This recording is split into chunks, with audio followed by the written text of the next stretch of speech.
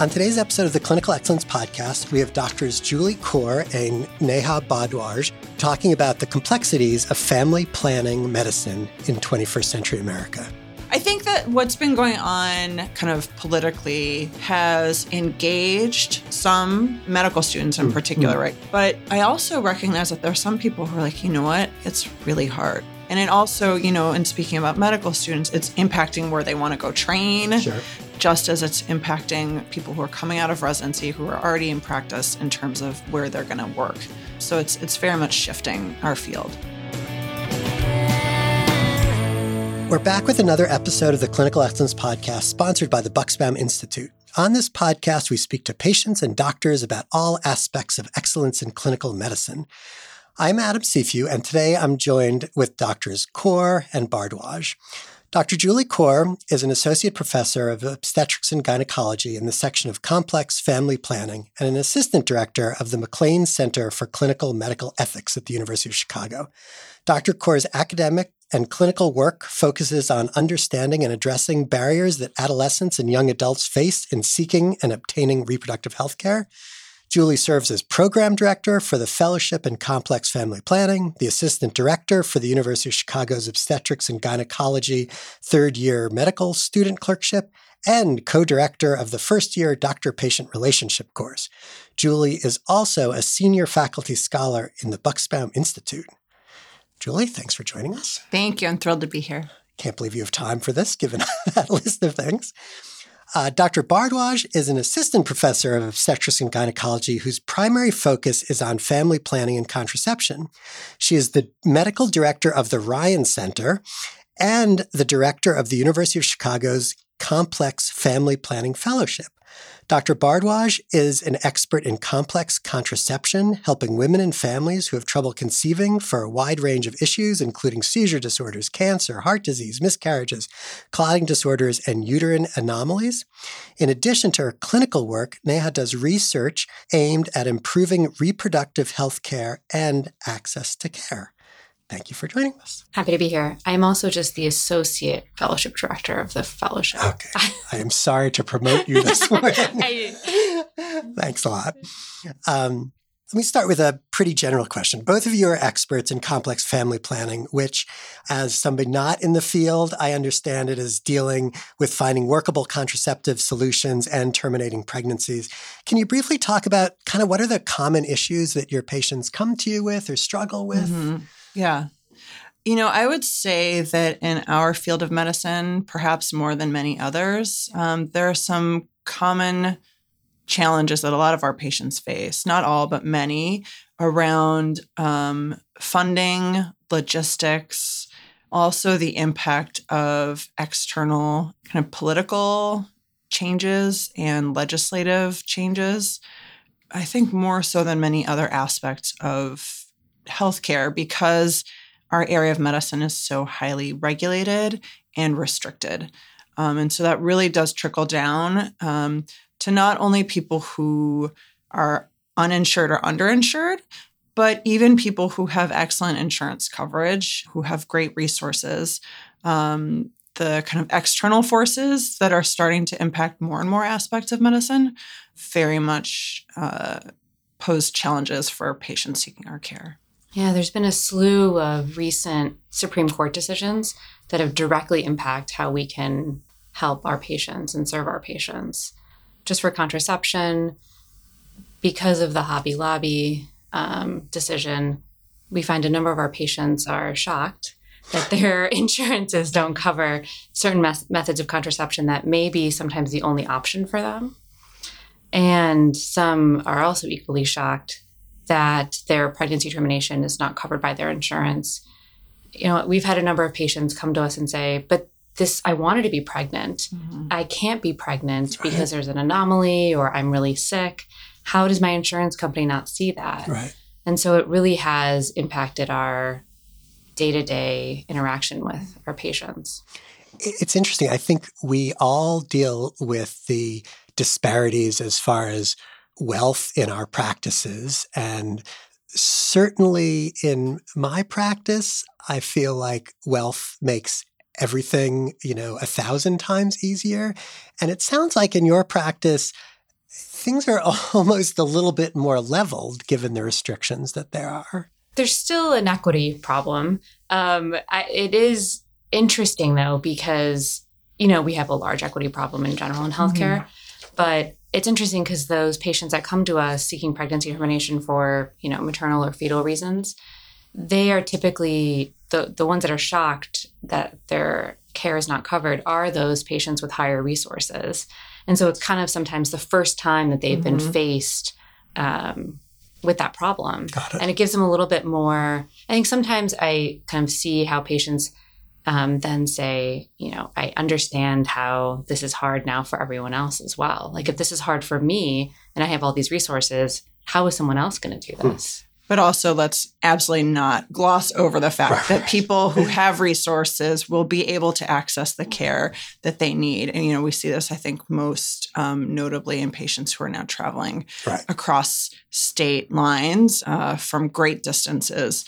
We see the people who are able to reach us. We don't see the people who are not able to reach us. Right. It's funny. I deal with those inequities most, I think, at the end of life, where money makes all sorts of decisions about how to have, quote unquote, a good death really easy. And you guys are seeing it like at the other end. Yeah, absolutely. This may be slightly off topic or maybe undermine some of my other questions, but I often feel a struggle in my work between kind of what I see as medicine, right? And what I see as, oh man, this is, I don't want to say social work as like in some kind of dismissive way, because that's often as important as medicine. But I guess it's kind of like, I learned to do all this medicine and this is not what I trained for, but it becomes equally important. Listening to you guys who are obviously, incredibly highly trained physicians, it sounds like a lot of that sort of work just to get people the care they need probably takes up a huge amount of your time. That is like, thank you for saying that, because it's absolutely our daily and weekly existence. Yeah. The amount of, we talk about this, the amount of effort it takes us to get one person the medical care that they need is tremendous. Yeah. And it's not just us, it's a team of people. But we could probably, use an additional members of the team, right? Like it's never, it feels like it's never enough. Yeah. And again, we're only able to help the people who are able to make it to our clinic door, right? Sure. I think it does feel like a weight for us. I don't want to speak for Neha, but I'm sure that it's not so far off.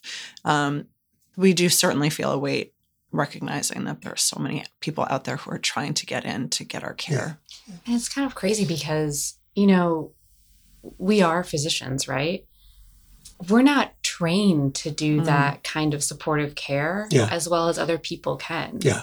Like as much as the years and decades of education that we've been through, we're just not good at that. Yeah. And so we do it inefficiently.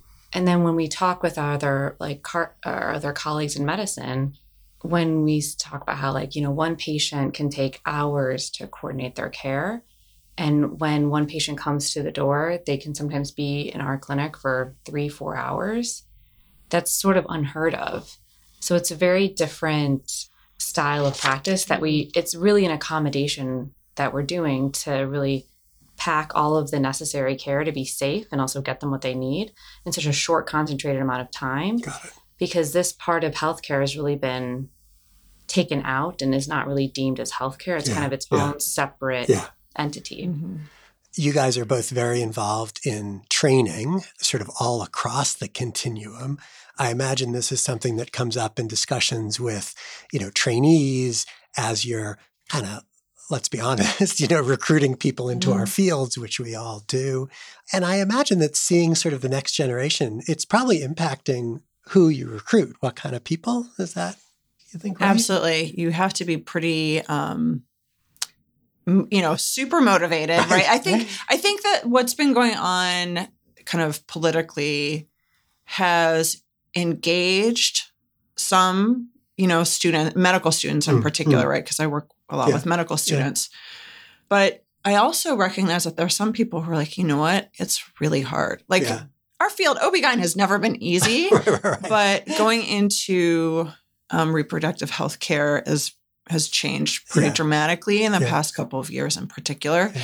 And so I think, again, it's activated and motivated some to like want to get into this, but there are others who are like, you know what, this is really hard. Right. And it also, you know, in speaking about medical students, and there's a lot more writing coming out about this, it's impacting where they want to go train, just as it's impacting people who are coming out of residency who are already in practice in terms of where they're going to work.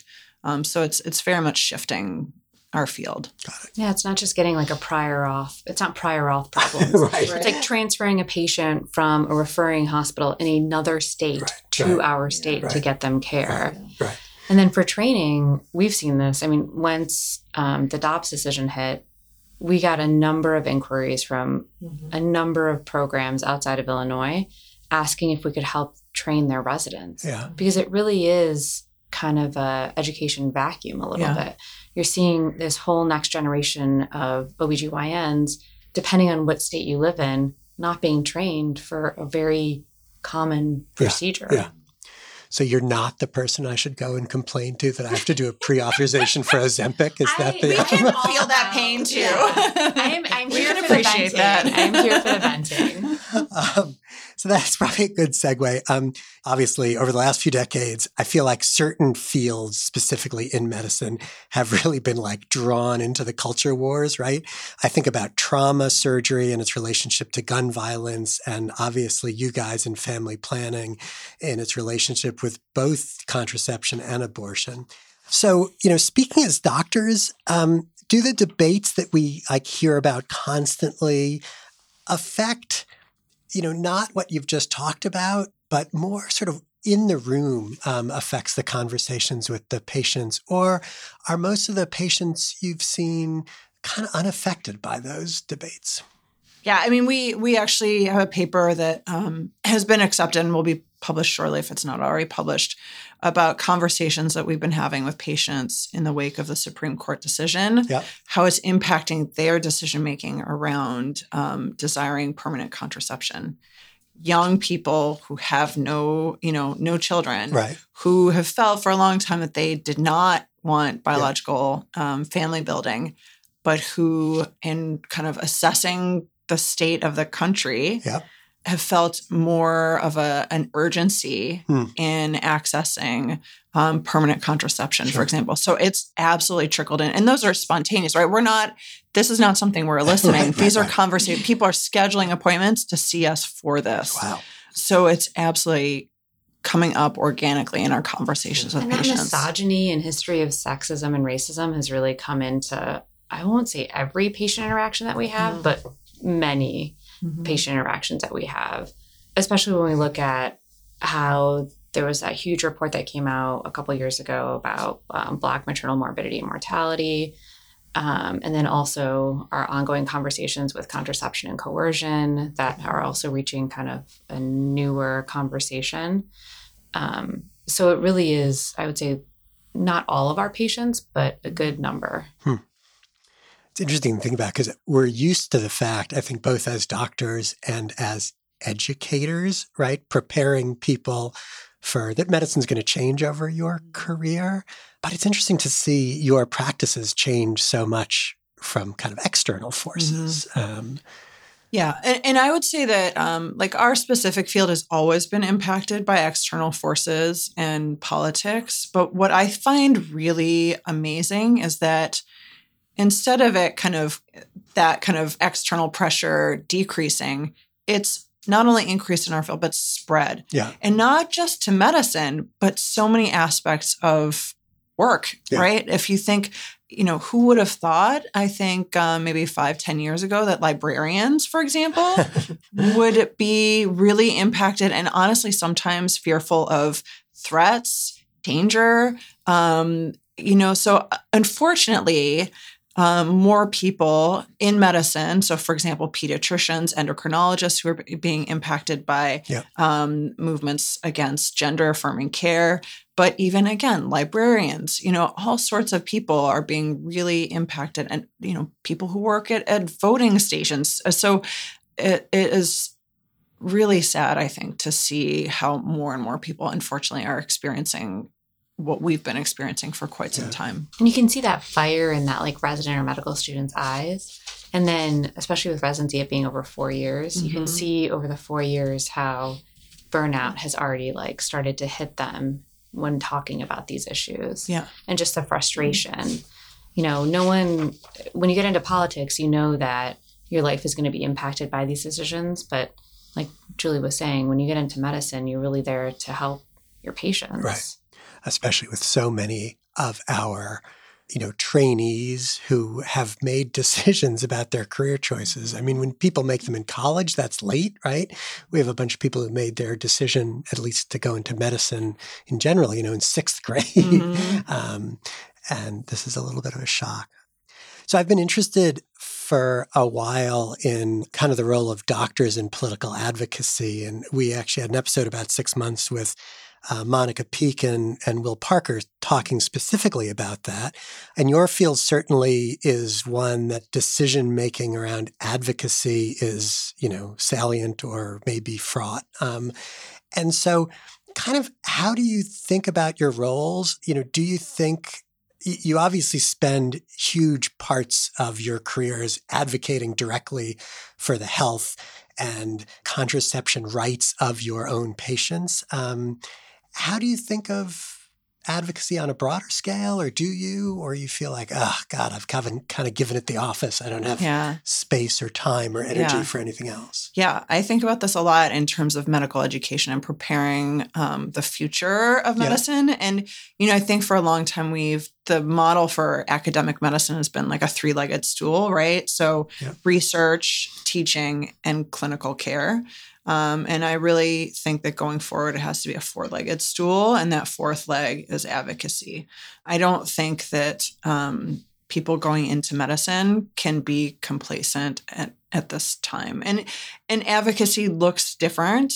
And I think that that's our role as educators, is to teach future physicians what that can look like. And absolutely, we, day by day, we advocate for our individual patients. But one thing I say to my trainees is that, advocacy can look different at for different people, but also at different points in your life. It may be that you're not in a place where you can go to, Capitol Hill or, go on TV, for example, and do a TV interview about certain things. You may not want to be that vocal or public. Yeah. There's so many ways to advocate behind the scenes. Legislators are really eager to some are eager to hear from people who are actually doing the work. And so that has been a really gratifying way of being involved, is kind of helping to educate people who are actually crafting good legislation, being parts of amicus briefs. So there are so many, op-eds. There are so many ways of being involved that don't require super public facing approaches. That could be more behind the scenes. But certainly there are people who are skilled and who will excel at being those public faces. So I think that exposing people to the wide range of what that can look like is really important. And we're so lucky in Chicago to have Governor Pritzker, Lieutenant Governor Strasner. So the University of Chicago is actually part of a larger abortion referral line called CARLA, the Chicago Abortion Referral Line for Access. And Governor Pritzker and Lieutenant Governor Strasner gave about $10 million in partner with IDPH to start this referral access line for patients either in Illinois or coming to Illinois for abortion care. What we were seeing was that we ourselves are burnt out as providers, Sure. right? And patients are really panicked when they have lack of access to care. So they make appointments at all the major institutions for care. And we can now, with our electronic medical record kind of synced in a lot of institutions, we can see that. And so we would have a number of appointments that people wouldn't come to. Our volume was varying day by day.